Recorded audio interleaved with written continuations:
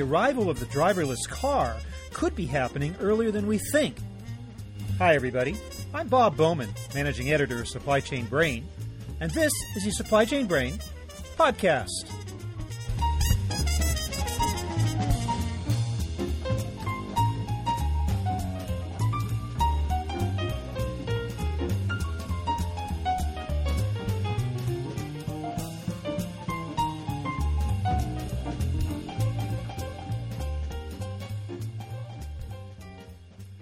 Self-driving or autonomous vehicles are coming.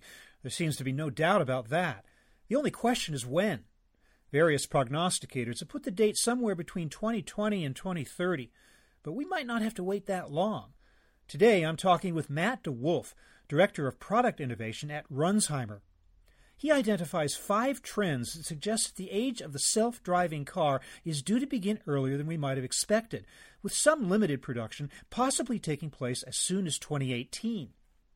It has to do with questions of both supply and demand, and there are significant developments in both of those areas. When it comes to the vehicle of tomorrow, let's talk about what tomorrow might really mean. Here is my conversation with Matt DeWolf.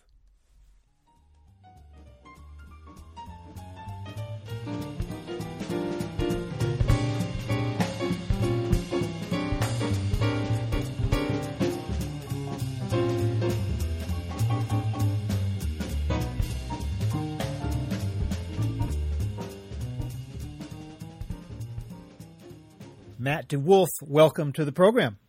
Thanks for having me. We're talking about a topic I'm very interested in, super passionate about, so I'm excited to be here with you. I think everybody's really interested in this one, the so-called autonomous car, or if you will, the driverless vehicle, or whatever you prefer to call it. It's definitely a hot topic these days, and you've laid out some trends that you feel might be able to accelerate the arrival of this vehicle a little bit sooner than people thought. I mean, the expectation, I guess, is that we might not see it until, between 2020 and 2030, but you think it's going to come earlier, right? It could potentially. We have some really exciting trends that are coming together right now. Certainly, technology is advancing at a very rapid pace, and we see a lot of very large companies, household names, and even the auto manufacturers themselves really sort of stepping on the gas, if you will, to try to accelerate some of these trends. But also, just as a society, there's more openness to adopting this type of technology. I mean, you look at some of the ride-sharing services and the tremendous impact that they've had in such a short amount of time that I think when you look at all the different things that are kind of starting to coalesce at one time, the next 5 years could be really exciting. And I think we're at the front end, and I'm just delighted to be a part of it and watching it and seeing it all to come together, because I think there's some pretty neat stuff on the very near-term horizon. It's interesting you say as a society, because I would have thought that Americans would be very reluctant to give up control over their vehicles. I mean, it's hard enough to get them to share. And, of course, as you say, we've seen more ride-sharing services lately, so there's been a willingness to get away from that one-person, one-vehicle thing. But just the psychological aspect of letting somebody take over for you, I guess maybe not so much of a problem. We're all going to adjust, right, you think? I do, and I share your surprise about this happening, and even me, myself. I mean, I grew up with the idea of having my own car and the freedom and the autonomy that it brings. I mean, I was the first person in line at the DMV the morning of my 16th birthday to get that car. I couldn't wait to do it. But there's a certain convenience factor and a certain luxury of getting time back, and I think that's where a lot of this is being driven from, is that people are so much value the time and the reduced amount of time that we feel these days and the time pressures. A lot of these things are around that in the overall experience. If you can free up time from driving, which allows you to do other important things in your life, I think in our modern society, people are open to exploring that and trying things out. I know I've certainly myself enjoyed the benefits of letting somebody else do the drive while I work either for work or do personal things. It's a pretty big win for all of us. Let's talk then about these 5 trends that you believe could bring this into reality sooner than people might expect. Starting with the so-called connected car or auto as a platform. Could you please explain what those mean and how they relate to what we're talking about here? Sure. The connected car auto as a platform is one of the steps along the path. And a lot of this stuff is happening in small incremental pieces every day. And they don't necessarily strike us as big or monumental in and of themselves. But when you add them all up, you actually start to create an ecosystem, if you will, that makes the autonomous car possible and potentially come a lot faster. So a couple of big trends. First of all, the connected car in the sense of infotainment is what many of us think about, because we're seeing new products such as Android Auto and Apple CarPlay really start to gain widespread adoption among the auto manufacturers. They're starting to appear in many of the models for this year. And there's a lot of neat things that can be done there. But the car itself is obviously, we all know, it's a very sophisticated piece of equipment. And there's a lot more to the connected car than just that infotainment system. When a car is connected to the data network, it can send a lot of data back up to the server, which gives the auto manufacturer tremendous amounts of information about how to make that car better, smarter, more responsive. But it also allows the data to come back down to the car and light up new features.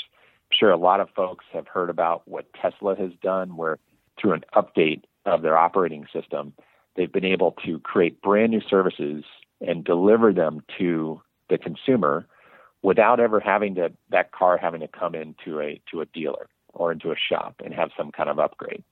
There was a point in time where cars were almost time capsules. Once you bought it, it really didn't evolve. That started to change over the last few years, where consumers have been able to download updates and upload it themselves. But I think now, with the idea that the car is always connected to the internet and it can get updates all by itself without any kind of consumer intervention, you'll really start to see some hyper growth, some new broader features coming out. It opens up the possibilities of what manufacturers can do and deliver to the consumer.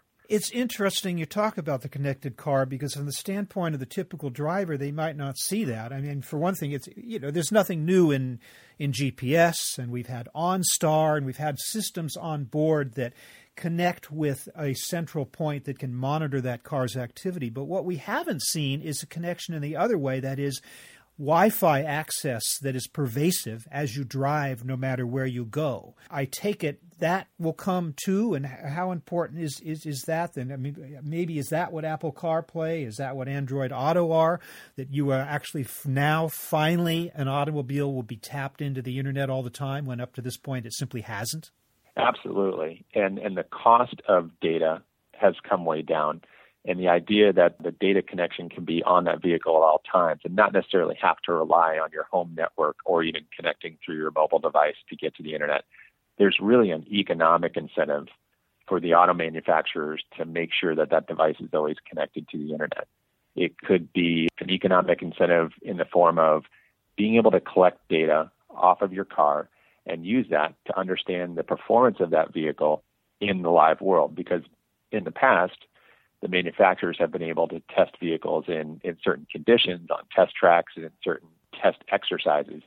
But now, through the use of a connected car, they can get data constantly going back up to the server. And they can set baseline or establish baselines and then look for any kind of deviation from that baseline to figure out what's going on.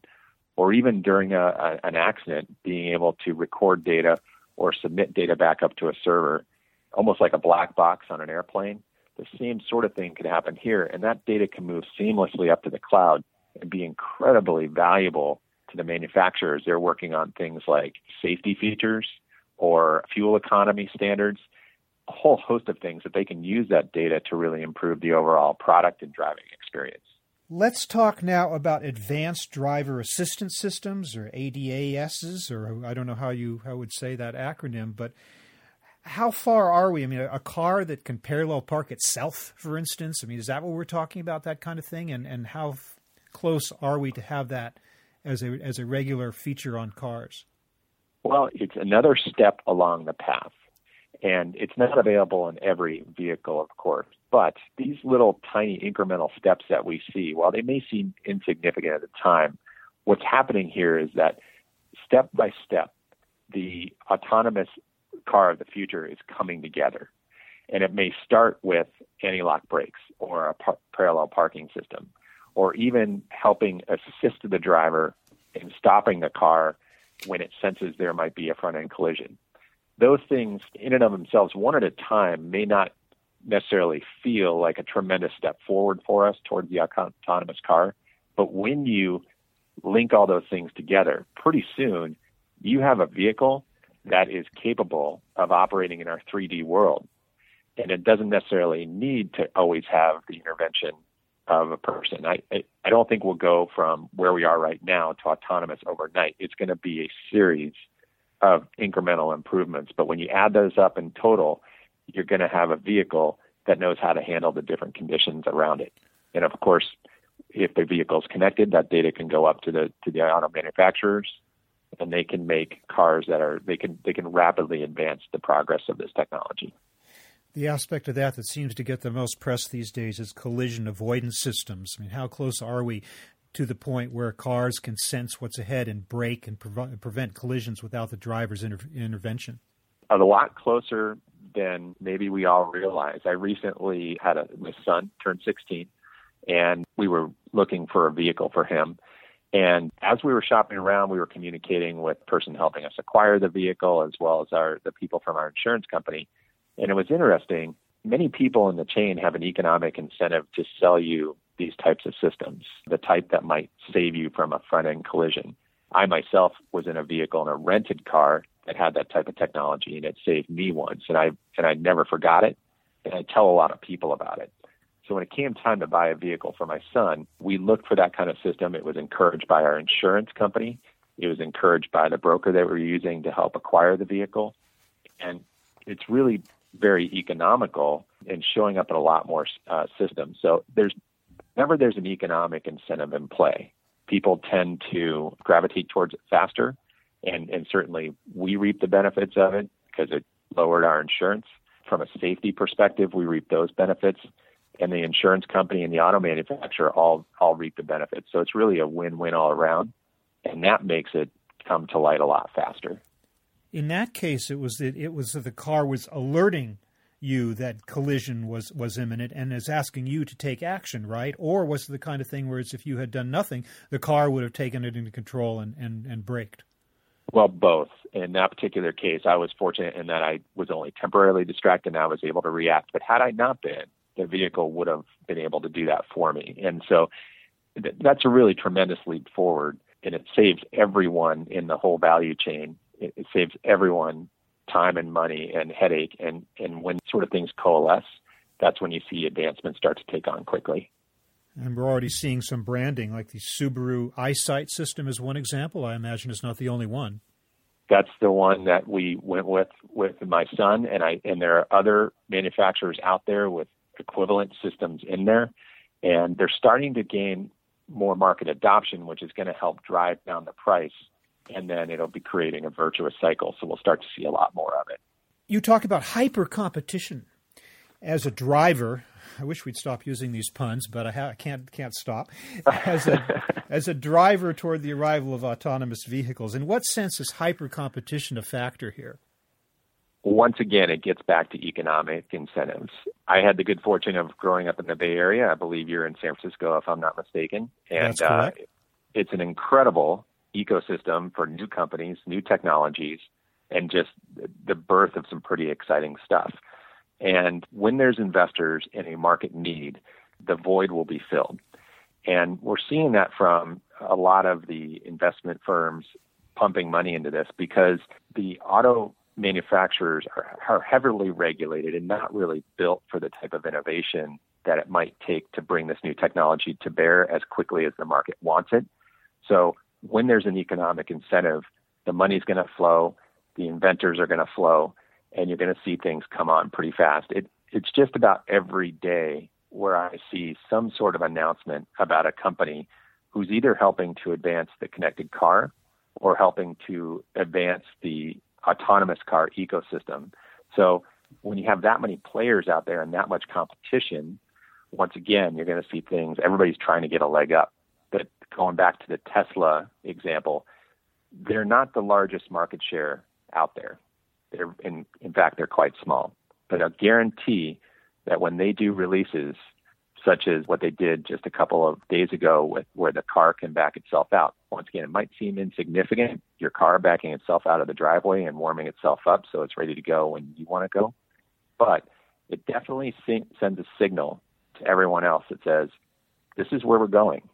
And if you want to remain relevant and remain in a competitive position inside this industry, these are the new expectations that we've set in the market, and you better keep up. So it's healthy. It's good for all the companies, and I'm excited to see it happen.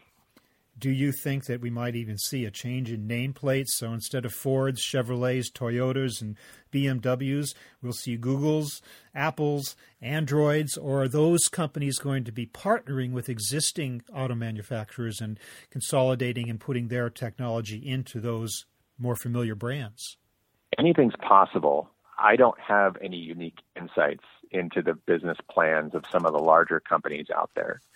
But where there is a market need, I think most of the publicly traded companies out there who are trying to drive shareholder value really need to look carefully at these trends, understand what they mean to their business, and react accordingly. So if the market is taking us in this direction, which it appears to be based on the evidence that we have around us now, then all of the manufacturers, whether it be a tech company or an auto manufacturer or maybe someone else, maybe a startup, really has to look at that data, understand what it means to them, and take the appropriate action. I think we see that a lot in the headlines right now.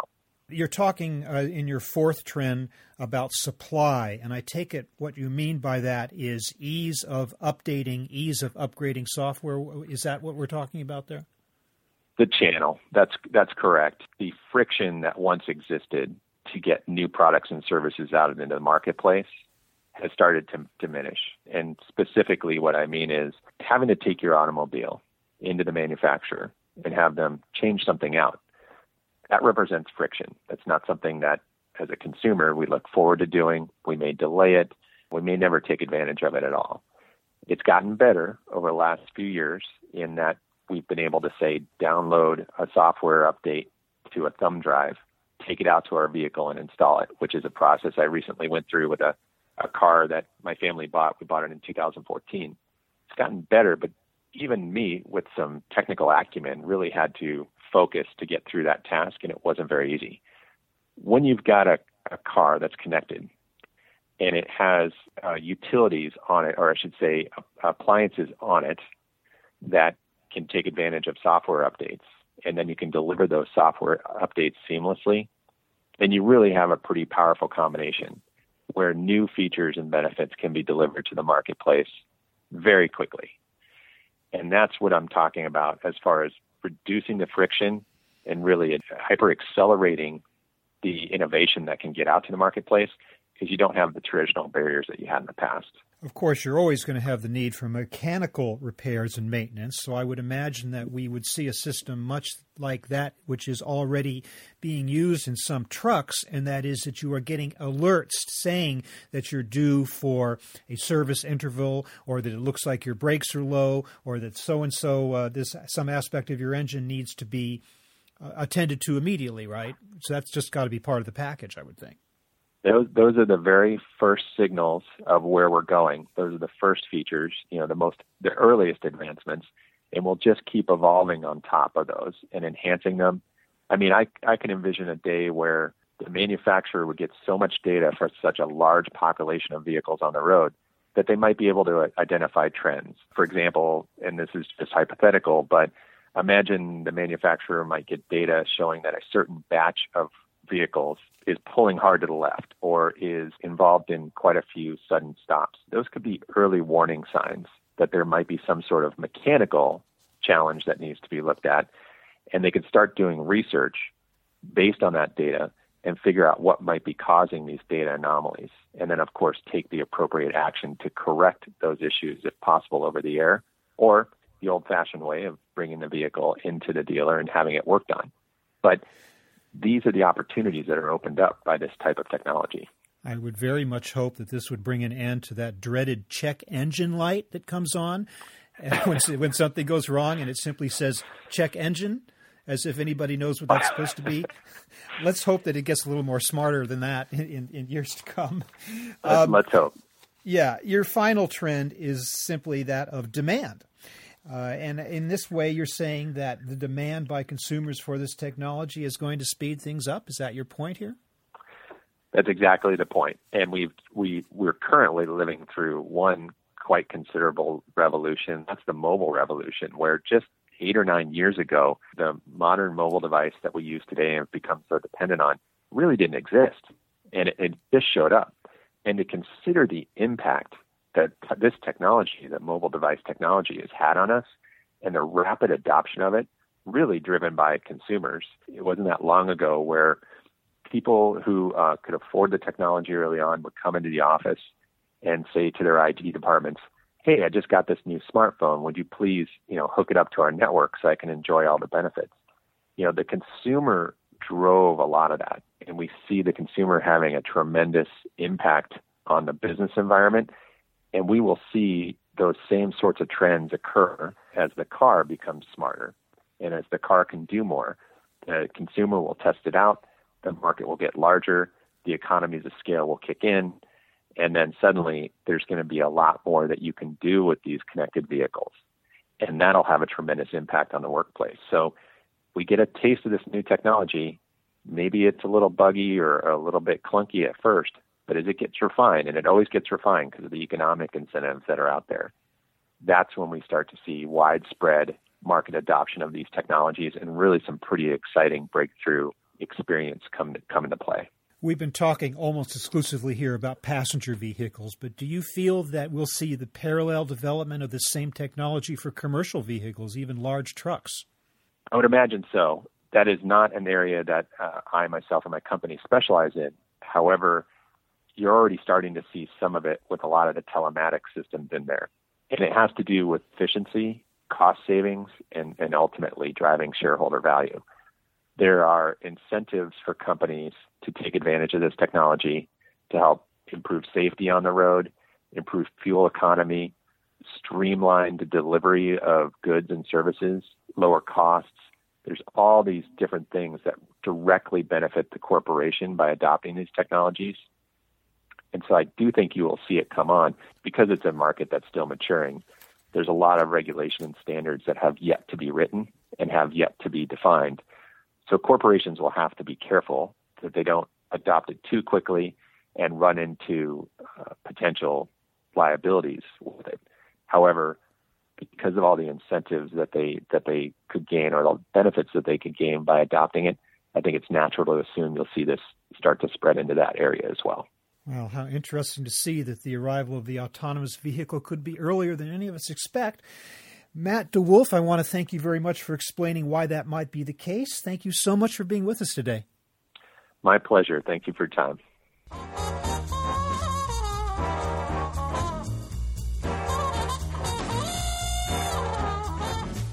That was my conversation with Matt DeWolf of Runzheimer, talking about the coming of the driverless car. We're online at www.supplychainbrain.com, where we post a new episode of this podcast for streaming or downloading every Friday. You can also read my Think Tank blog, watch thousands of videos, and access all of our other content, including the digital edition of our magazine. Look for us on Facebook and LinkedIn, and follow us on Twitter, @SCBrain. You can also download or subscribe to the podcast on iTunes. Got any comments or suggestions on this or any episode? Email me at rbowman@supplychainbrain.com. See you next time.